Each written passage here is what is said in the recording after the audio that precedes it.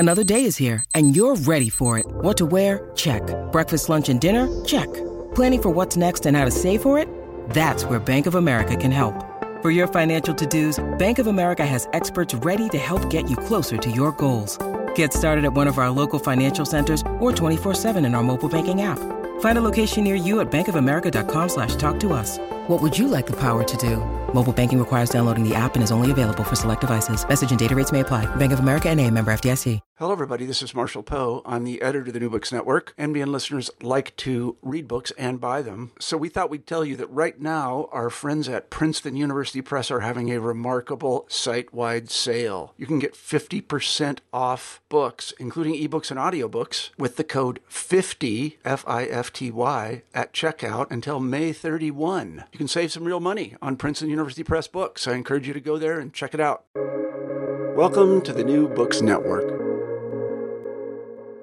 Hello, everybody, and welcome back to New Books in Film Studies, a podcast channel on the New Books Network. I'm Nathan Abrams, the host of the channel. Today we'll be talking to David Schwartz about his new book, David Cronenberg Interviews. David Schwartz is manager of theatrical programming for Netflix, overseeing the Paris Theatre in Manhattan.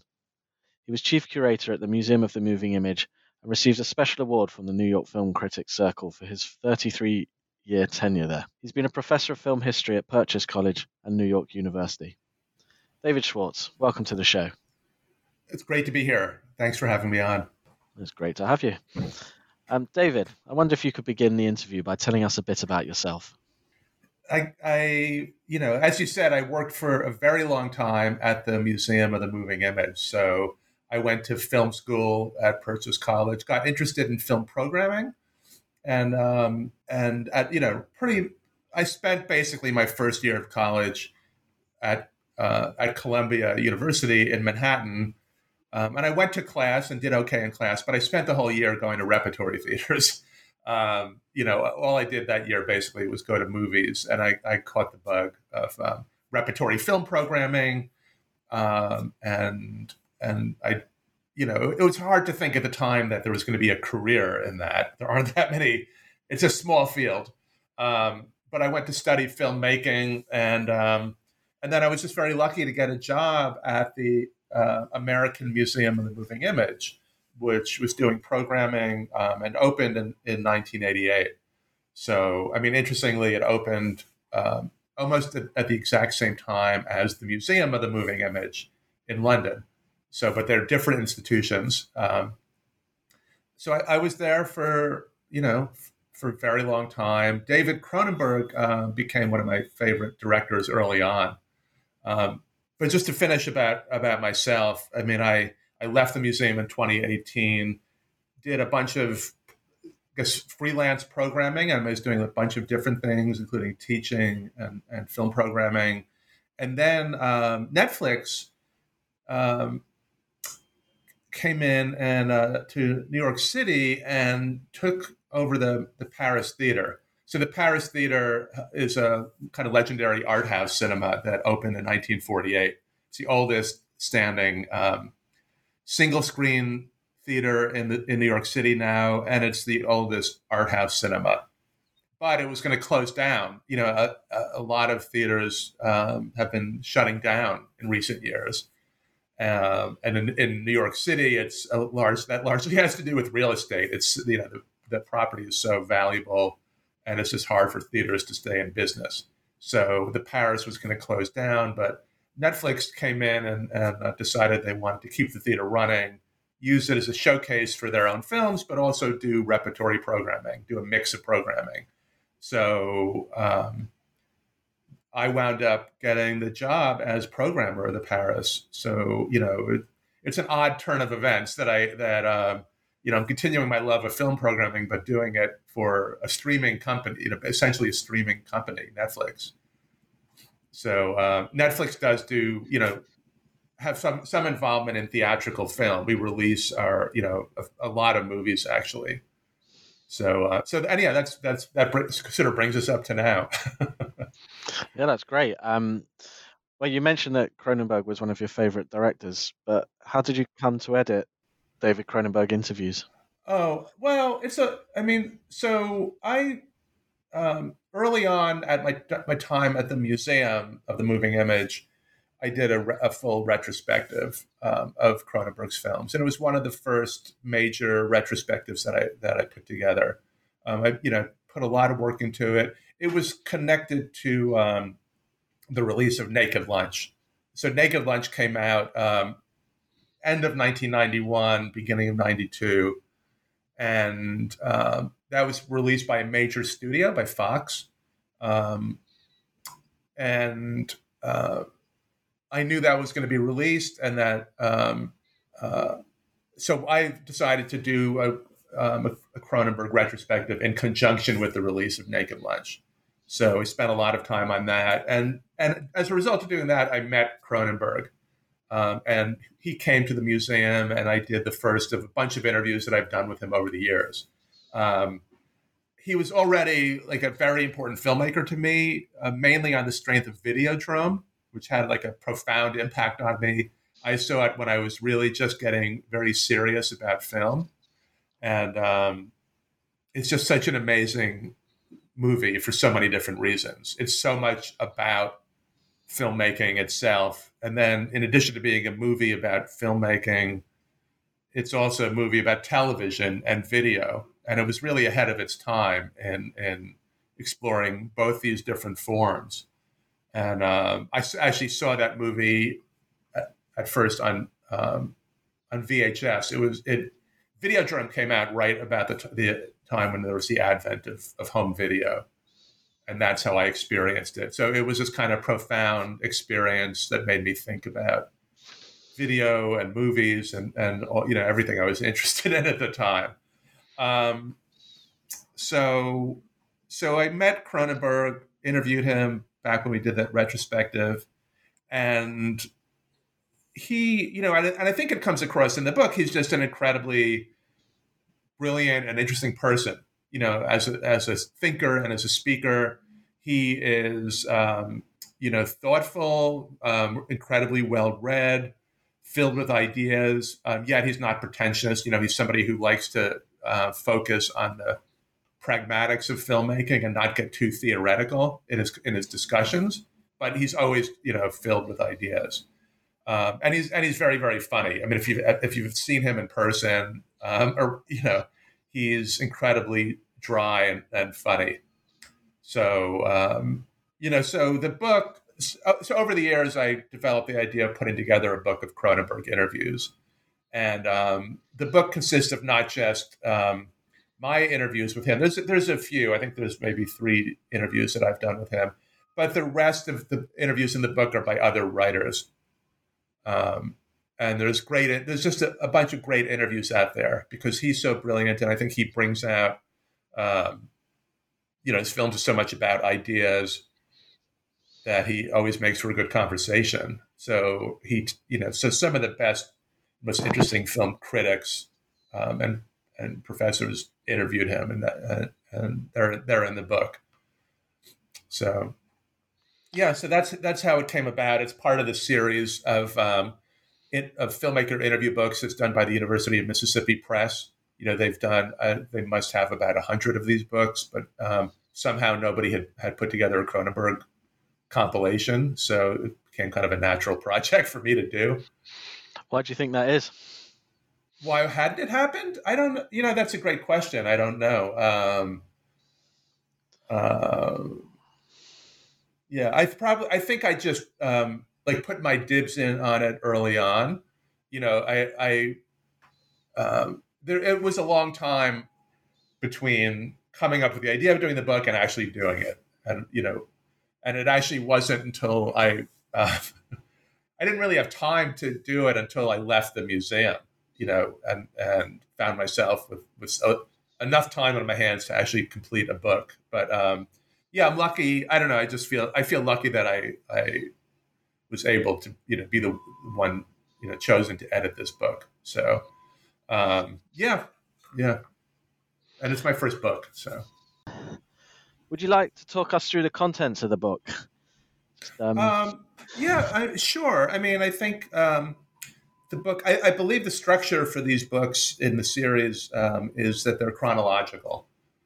So basically I spent a lot of time compiling interviews, and the kind of key to putting these books together is finding some unpublished material, but also finding material that might have been published but is out of print, and then getting the rights. So it means contacting all the different authors.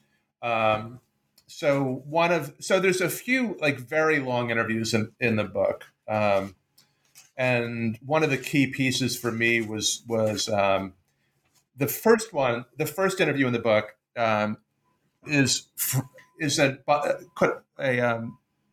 sort of career interview up to date that takes us up to 1982 or 83. And there was a book called The Shape of Rage that was published in Canada by the Academy of Canadian Cinema in 1983. And it was the first book that came out that sort of took Cronenberg really seriously as a director. And it was a little bit audacious at the time in Canada because Cronenberg was mainly known for his horror movies. He was sort of a thinking person's horror movie director. But Canadian cinema at the time was known for producing documentaries and for more like socially conscious films. And the idea, there wasn't really another example of a director like Cronenberg working in Canada who was doing, kind of interesting and artistic films, what we call auteur films, and working in the horror genre. And he ran into trouble a number of times. His early films were what had government money behind them. And, and he got into a number of censorship battles. But that interview, talks about his early career and is really, really key to the book. Then we just sort of go chronologically. So the first few interviews in the book, cover his horror film period, which ranges from his early movies that Came From Within and Rabid, horror movie starring Marilyn Chambers, who is best known as an actress in pornography, and The Brood and Scanners, those movies. Cronenberg, and the interviews follow this trajectory in his career. He then makes a number of films for Hollywood studios, and there's sort of high budget horror films. Videodrome was released by Universal. He does The Dead Zone, starring Christopher Walken. Probably his most commercial film was The Fly, a remake of 1950s science fiction film that was produced by Mel Brooks and starred Jeff Goldblum and Gina Davis, and was, I think, his biggest commercial success. So he had that period where he was doing kind of big budget horror movies. And then he moves in a different direction. He makes Dead Ringers, which was also produced by a big studio, but is a very kind of audacious film with starring Jeremy Irons in double roles as two brothers who are twins who are gynecologists, and there are elements of sexuality and horror which run throughout all of Cronenberg's films. And it's a beautifully made film, and one of his greatest accomplishments. But it was a very odd film for a major studio to be releasing. And Cronenberg kind of shifts after that film and starts to move away from his own original scripts to doing adaptations. He does Naked Lunch. And then many of his films, or almost all of his films since Naked Lunch, are adaptations. Where he's taken the work of other authors and adapted them. He has a few original films, like Existence, 1999, but mainly he's sort of shifted from being a horror movie director to being a director of literary adaptations. Yet, as with all great directors, he's somebody whose work is always recognizable. He's always exploring the same sort of themes. So when he was making horror movies, he was interested in, themes about the body versus the mind, and sexuality and death, and all these themes that carry through to his more like what you more like serious films, I guess, and more prestige films. So that's a very interesting career trajectory. So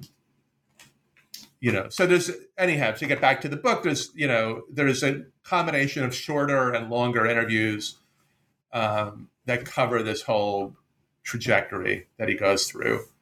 There's a writer named David Breskin did a very, very long interview right around the time that Naked Lunch came out, and that was done, I believe, for Rolling Stone. They published a much shorter version. The full interview, which I think is 30,000 words, it's very, very long, is what I published here in the book. So you get to read this, very, very long look at his whole career up to that point.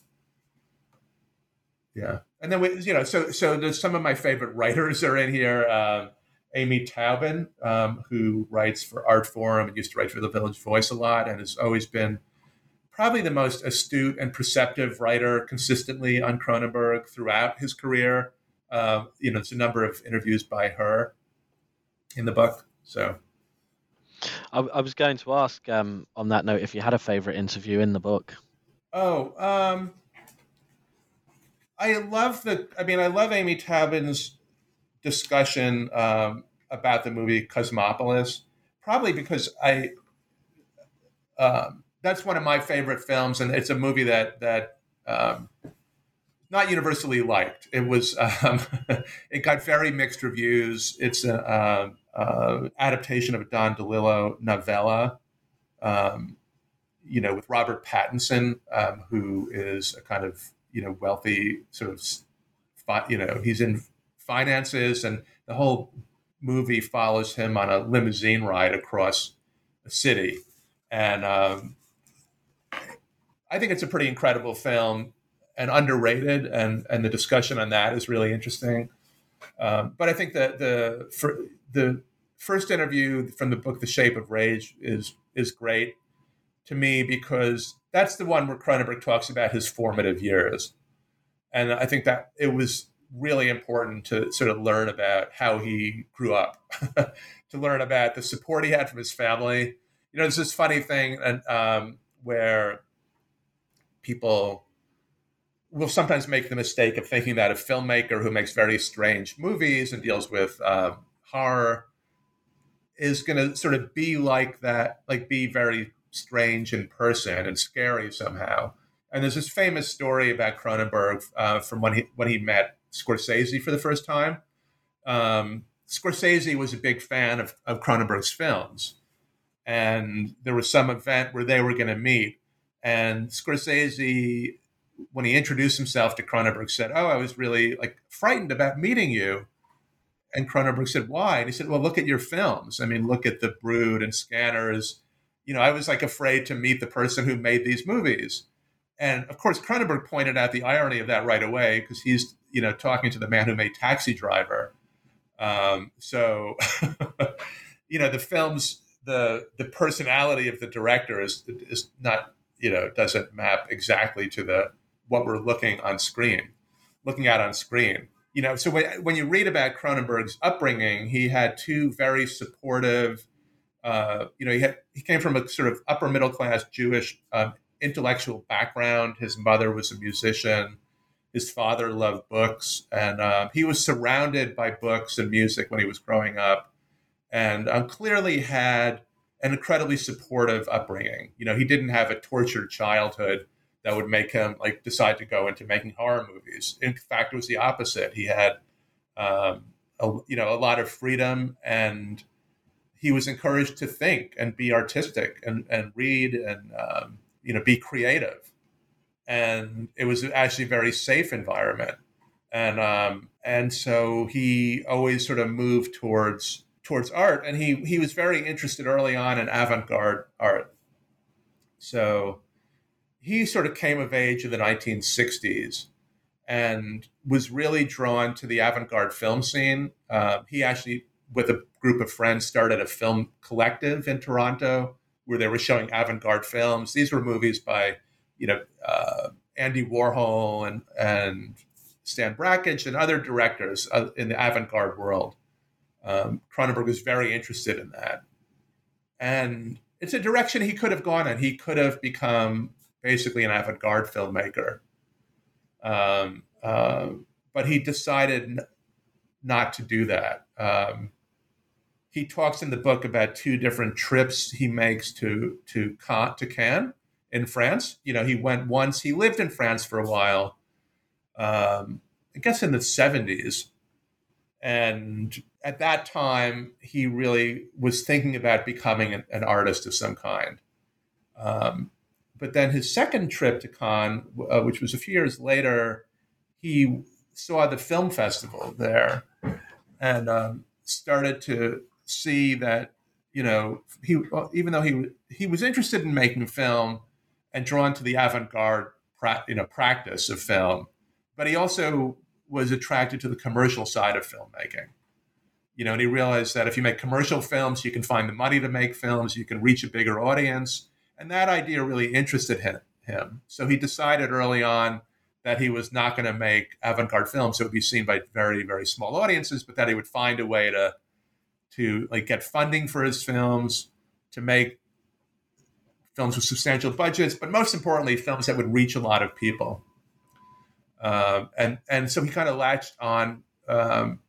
He makes some very interesting, as a student, he makes some very interesting sort of mini avant-garde features. He made a movie called Crimes of the Future and a movie called Stereo.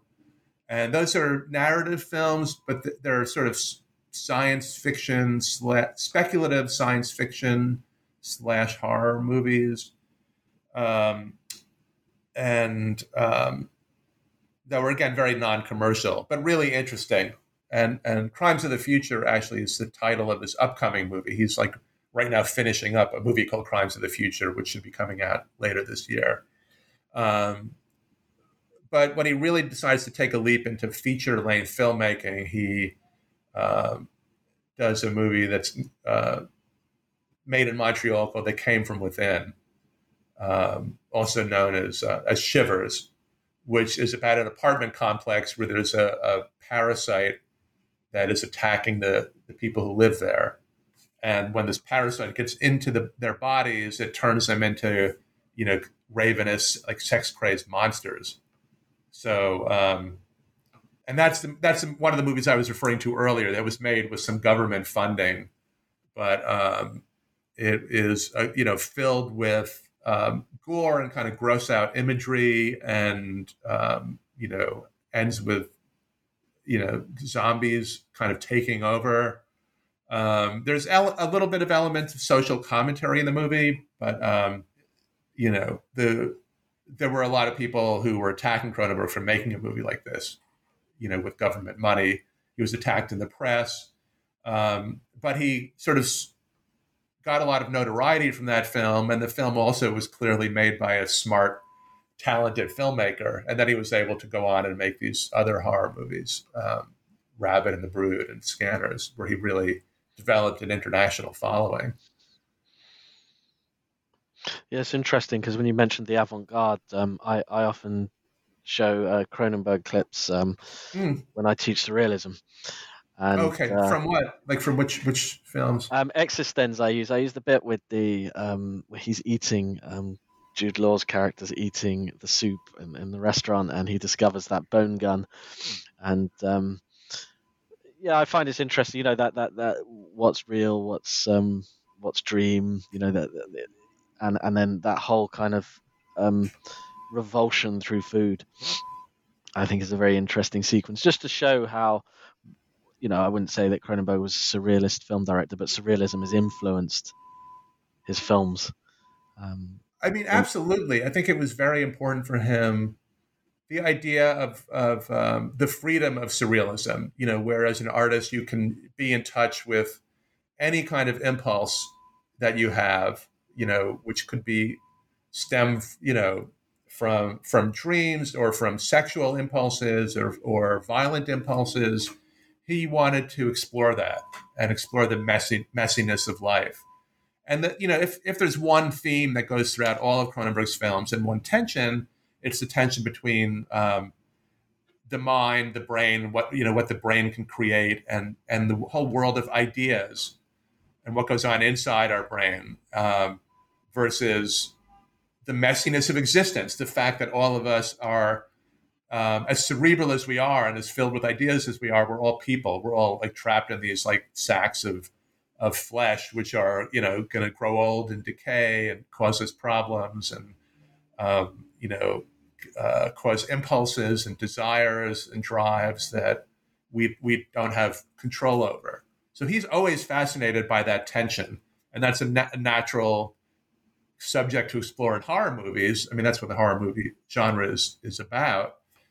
But it's also something he explores in all of his films. Naked Lunch is about, this world that is created by an artist who lives in basically a tenement in New York and goes into this imaginary world, which is the world of Naked Lunch, the world that William Burroughs creates. And Cronenberg is great at creating that freedom and creating a freedom that goes beyond any rules. He's very interested in being transgressive. He clearly has his own identity as a male, white male, heterosexual artist, but as one who is interested, doesn't want to be limited in terms of what he can think about or show on film.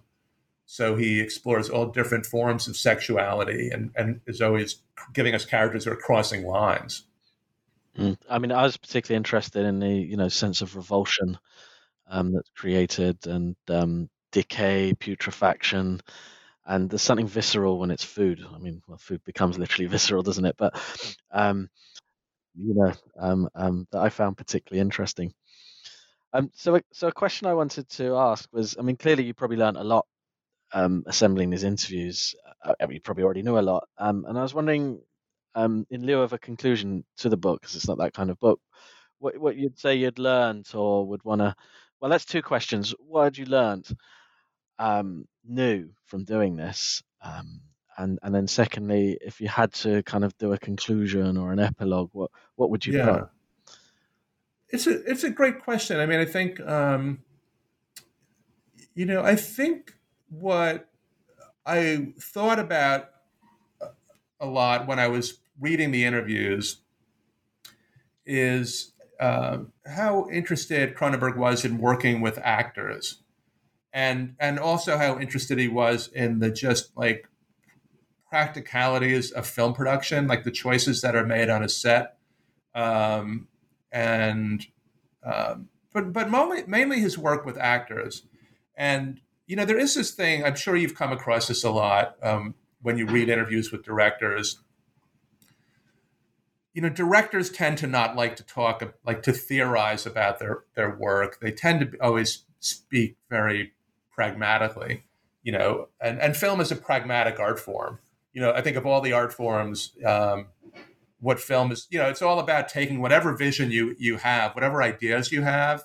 And, you, as somebody who's written about Kubrick, I mean, Kubrick, I think, is the greatest example of this, is that, Kubrick is all about the mind and the world of the mind. But he's also about how that gets embodied in the world. And his films are all about, I think what Kubrick shares with Cronenberg is the films are all about how to take this world of ideas and translate it into reality, which is what you do on film. And so film was like a perfect art form for Cronenberg to work in, because that's what he was always doing. He would always come to a set with with ideas, but really what he was working with on the set was not the ideas, but how he was going to stage something, where he was going to put the camera, and then how what the actors would bring to it. And the actors always have to embody these characters. And Cronenberg's work with actors, I feel, is a bit underrated. I mean, it's not what people tend to focus on with Cronenberg. They tend to focus on the world he creates and these like shocking images that he creates. But I think the performances are essential, especially, I mean, Jeremy Irons in Dead Ringers, and I think Ray Fiennes in Spider. I mean, there's a number of like truly extraordinary performances in Cronenberg's films, and that's because he's somehow, everything that Cronenberg's films are about has to be expressed through the tension of the characters, the people that we're seeing on screen, and the actors have to like make that real. So that's like the area that I was focusing on a lot, and Cronenberg talks about that a lot in the interviews. And I came across that early on, like the first time that I interviewed Cronenberg.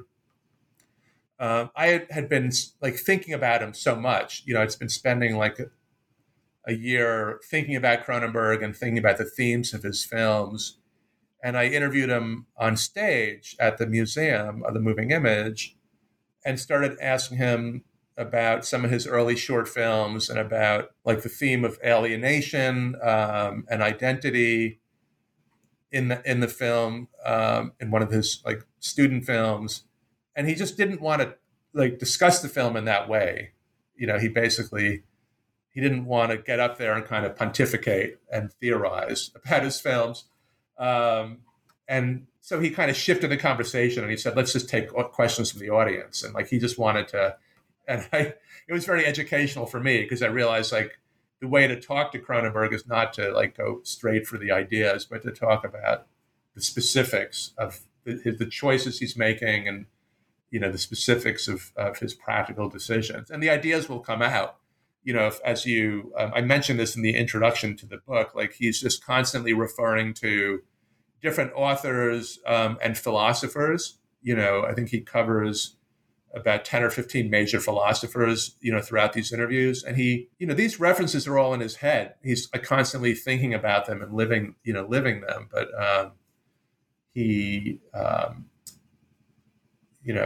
it's part of who he is, and he's not trying to be heavy-handed, I guess, in laying out the ideas. And he doesn't want the films to be prescriptive, to have like a message that could be defined or an idea that could be defined. The films are always very complicated. Yeah, that's interesting. Yeah. No, that's interesting. I mean, I'd love it another time, a longer conversation about Kubrick and Cronenberg. But it's I think interesting. It's a great topic. Yeah, that he didn't want to focus on the thinkers because what comes out is, they aren't just the ones he adapted. William Burroughs or, for example, but you look through Norman O'Brien, Nabokov, C.S. Lewis. There's Freud. A lot about Freud. Yeah. Freud. I mean, Kafka. Right. I loved that introduction he wrote for the recent translation of Metamorphosis. And its relationship to The Fly. That's well worth checking out. Not least because the book's got a lovely cover. But it's very interesting, I suppose. For someone whose work is influenced by thinkers and whose names he drops, and that doesn't just name drop them in the interviews. I suppose the reason why you focus on technical decisions is because it gets you away from giving away, or like you say, prescribing to the audience what they're meant to take away from the film. Yeah, and I think he wants to be an artist who can work from the subconscious, so I think part of what's happening in his films is, he wants to have this kind of freedom, and I think this gets back to, what I was talking about with his early films and what a lot of Canadian cinema was representing. And there's a kind of running dispute that you can follow through the book between him and Robin Wood, the film critic, the great, Canadian film critic who wrote about horror film early on. And for Robin Wood, I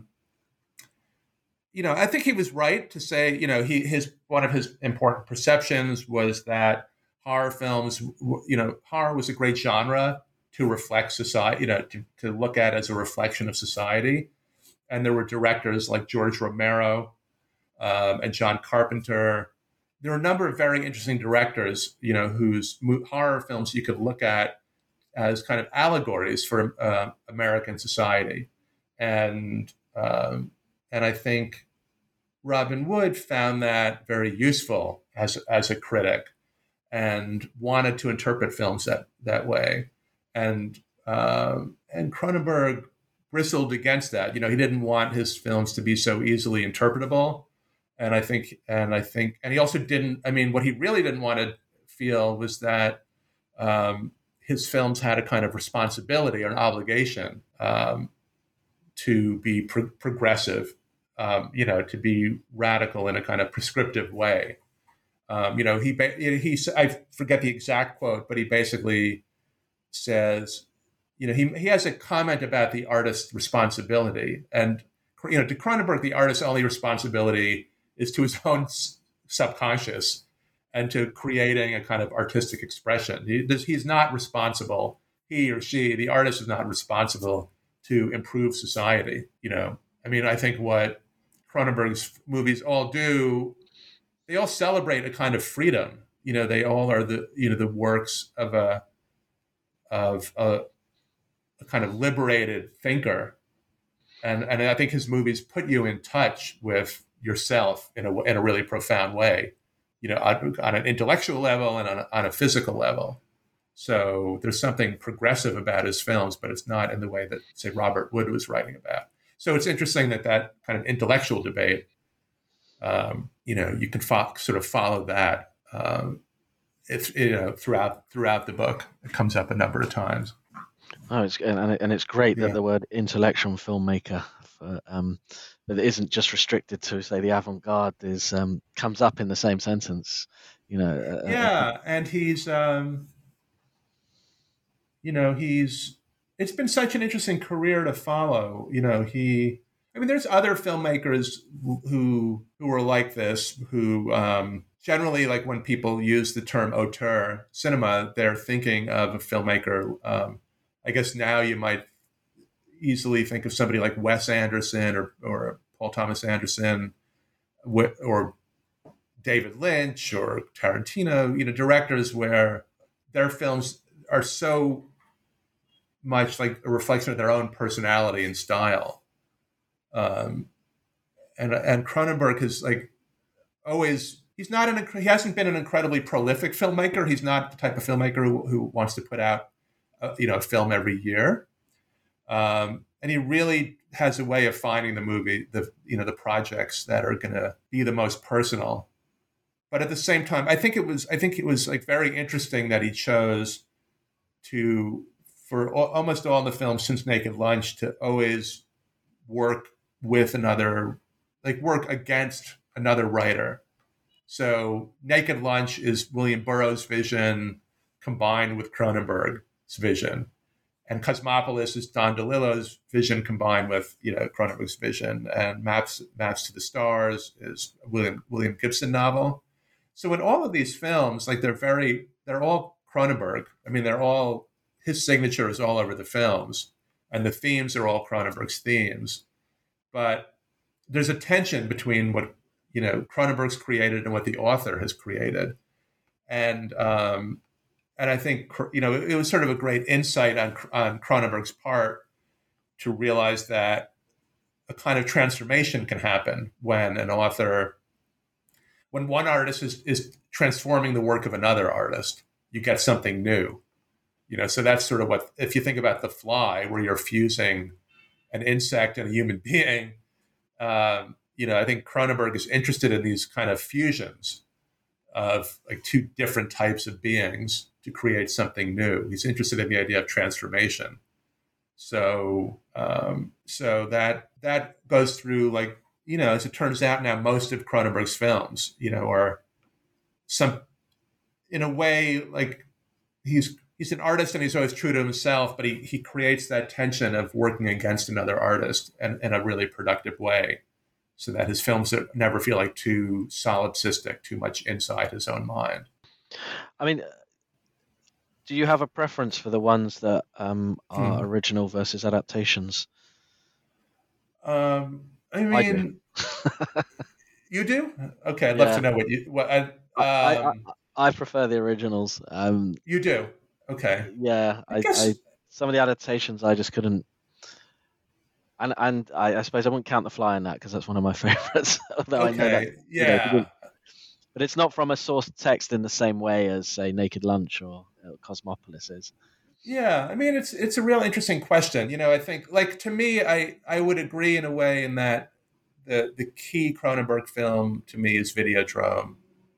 That's sort of the essential text. The one where all the important themes are there in that film, and I do think Existence is a great film, but I also think Crash is a great film, and that's I think some of the adaptations are at the very top level, with his original films, and I think I guess I would say Dead Ringers and Crash probably, but I think Spider is a great film. So yeah, I don't necessarily prefer one over the other, and it was exciting to see History of Violence, which I think is terrific and is an adaptation. And I think he really responded to working within a genre, working in a kind of updated version of film noir, but then finding a way to make it his own. So yeah, so it's a real interesting question. I've got to ask you the obvious one. Before we wrap up, do you have a favorite? And if so, which is it? I tend to always, I guess the first, Cosmopolis comes to mind. I guess there's a tendency to love the movies that were hated by everybody else, so, and again, with Kubrick, I think, you see this with the people who fiercely love Eyes Wide Shut, which, I think is one of Kubrick, to me, that's one of Kubrick's masterpieces, but a movie that a lot of people disliked. So I tend to go to Cosmopolis as like a favorite. It's also a film that is in a way on such a small scale. It's, it's all basically set within a car. I mean, there's some other locations. And so it's on a shot by shot level, where you see Cronenberg really expressing himself. And I sort of feel like Maps to the Stars is an underrated film. But again, Videodrome is probably the one I keep going back to. It's the essential one. It's about this idea of the new flesh, about creating something new. It's a dangerous film. It is a film that verges on being.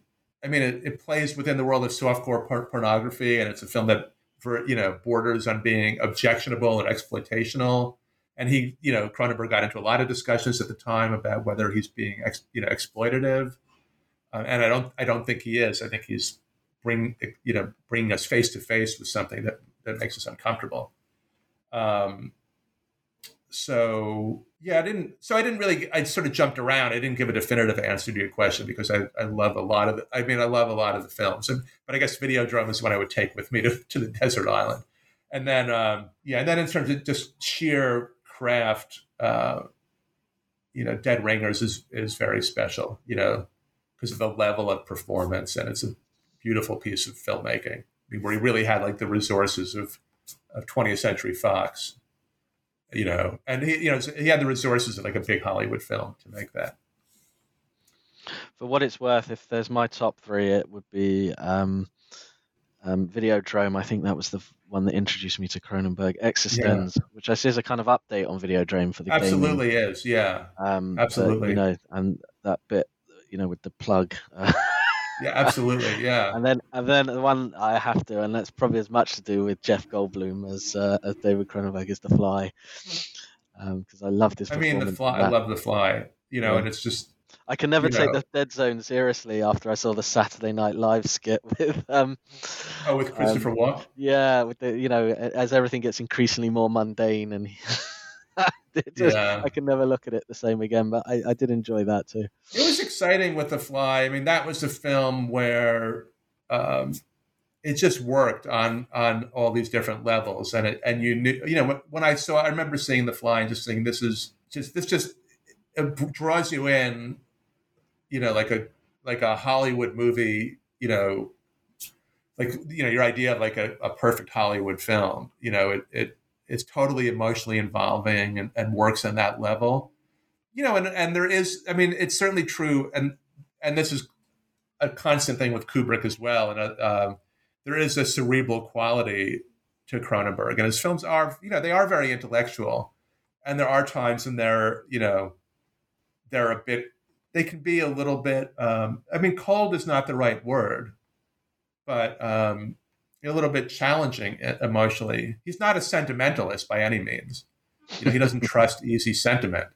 So you kind of have to work at the films. I think in The Fly, you can sort of get carried away. You can get swept up by it. But yeah, so that's a good list. Your list. Well, I'm sure we could talk all my evening and the rest of your morning and afternoon about Cronenberg. So, but we've used up plenty of your time already. But one thing I'd like to ask before we wrap up is what are you working on now or next? Well, at this second, I mean, I'm putting together a Jane Campion retrospective. We're at Netflix, of course, we have The Power of the Dog, and it's exciting, to see that movie get so much attention. I think she's had an amazing career, but to see her make a film that is, getting the kind of attention that it's getting, makes you want to look back at this incredible group of films she's done. And she only has made 8 films, 8 features, or 9, I guess, with Power of the Dog. So that's what that's what we're focused on at the moment. Yeah. Well, that sounds great, and look forward to that. Yeah, I'd just like to say thank you very much for your time today. It's been a great chat. I've really enjoyed it. Same here. It's been a pleasure.